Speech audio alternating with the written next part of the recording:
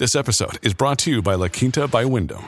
Your work can take you all over the place, like Texas. You've never been, but it's going to be great because you're staying at La Quinta by Wyndham. Their free Bright Side breakfast will give you energy for the day ahead. And after, you can unwind using their free high-speed Wi-Fi. Tonight, La Quinta. Tomorrow, you shine. Book your stay today at lq.com. Today, Nordstrom says it's closing all of its Canadian stores and cutting 2,500 jobs. And it says it'll wind down operations in our country. This Seattle-based retailer has 6 Nordstrom stores and 7 Nordstrom Rack stores in Canada.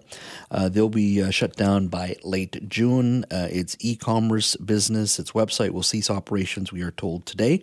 Joining me now to talk about this announcement is Bruce Winder.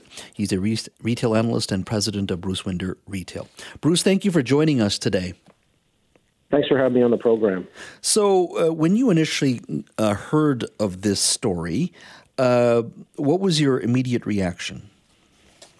Well, I was a little bit shocked because, Nordstrom has been in Canada since like 2014.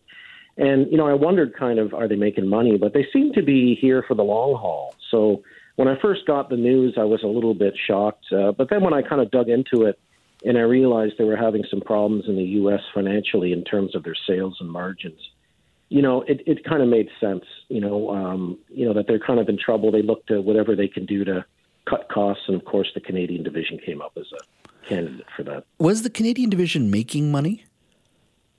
My understanding is it wasn't. They weren't making money here. It didn't meet expectations. I heard they did pretty well in Vancouver, their Vancouver store, but the other stores I heard just weren't cutting the mustard here. And they just weren't able to make it, and these are big boxes. They're very expensive stores. They're gorgeous stores, lots of great staff. They have a high break-even point. And unless you're doing a really good clip of business in those stores, you can't make money. How much of an impact do you think COVID had on this? Any impact at all? Definitely COVID had an impact on this because, as you know and I know, for COVID, these type of stores were closed, depending on where you were in Canada, for quite a while. And remember, they're still paying all the rent and overhead and all those other insurance costs. So even though they're not selling a lot, maybe they're selling some online, but they're not selling a lot, they're still incurring those bills. So they were sort of draining the piggy bank, if you will, during COVID, and really it hurt everyone, but certainly it would have hurt Nordstrom Canada too. These businesses, these shops, are, as you say, in very high-profile, expensive downtown retail locations. The one here in Vancouver is located right behind us here in downtown Vancouver. I know they have the Nordstrom Rack in a very busy mall on weekends there in Tawasin as well with the Nordstrom Rack. What replaces them? I mean, there are only so many big box retailers out there. What happens to these locations? Well, it's a great question, and I don't really have the answer to that.